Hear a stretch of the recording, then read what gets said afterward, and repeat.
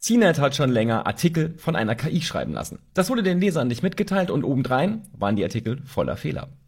Und es war insofern auch nur folgerichtig, die KI erstmal zu pausieren und wieder von Autoren Artikel schreiben zu lassen.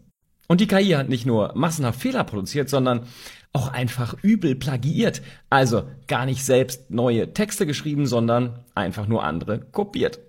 Noch ist einfach nicht alles Gold, was glänzt im KI-Wunderland. Wir alle müssen darauf achten, was wir uns da so unterschieben lassen. Auch von ChatGPT zum Beispiel, was ja mittlerweile von jedermann genutzt wird.